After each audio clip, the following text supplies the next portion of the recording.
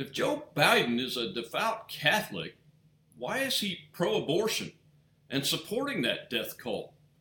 The Catholic news agency is reporting the morning mass was removed from Joe Biden's upcoming meeting with Pope Francis.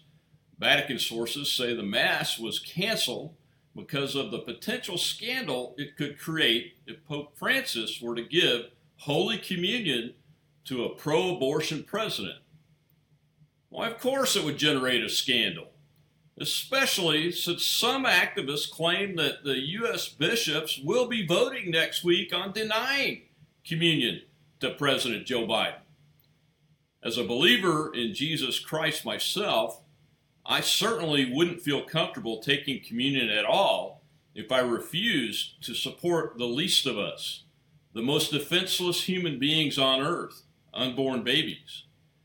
Not to mention the issue of actively making the state available to help in the process of murdering these defenseless babies.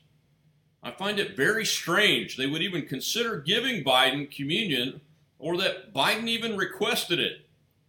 Look, we're all sinners, but this we have complete control over.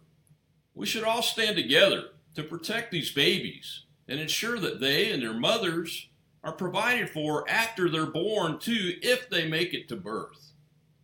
Christ taught us to serve others not just through prayer or offerings, but by our actions, mostly by our actions. It is time for us to end the murderous rampage that has led to millions of dead babies since Roe v. Wade. We can start by holding Joe Biden accountable for his support of the baby death cult surrounding the abortion industry and the supporting leftists in our government.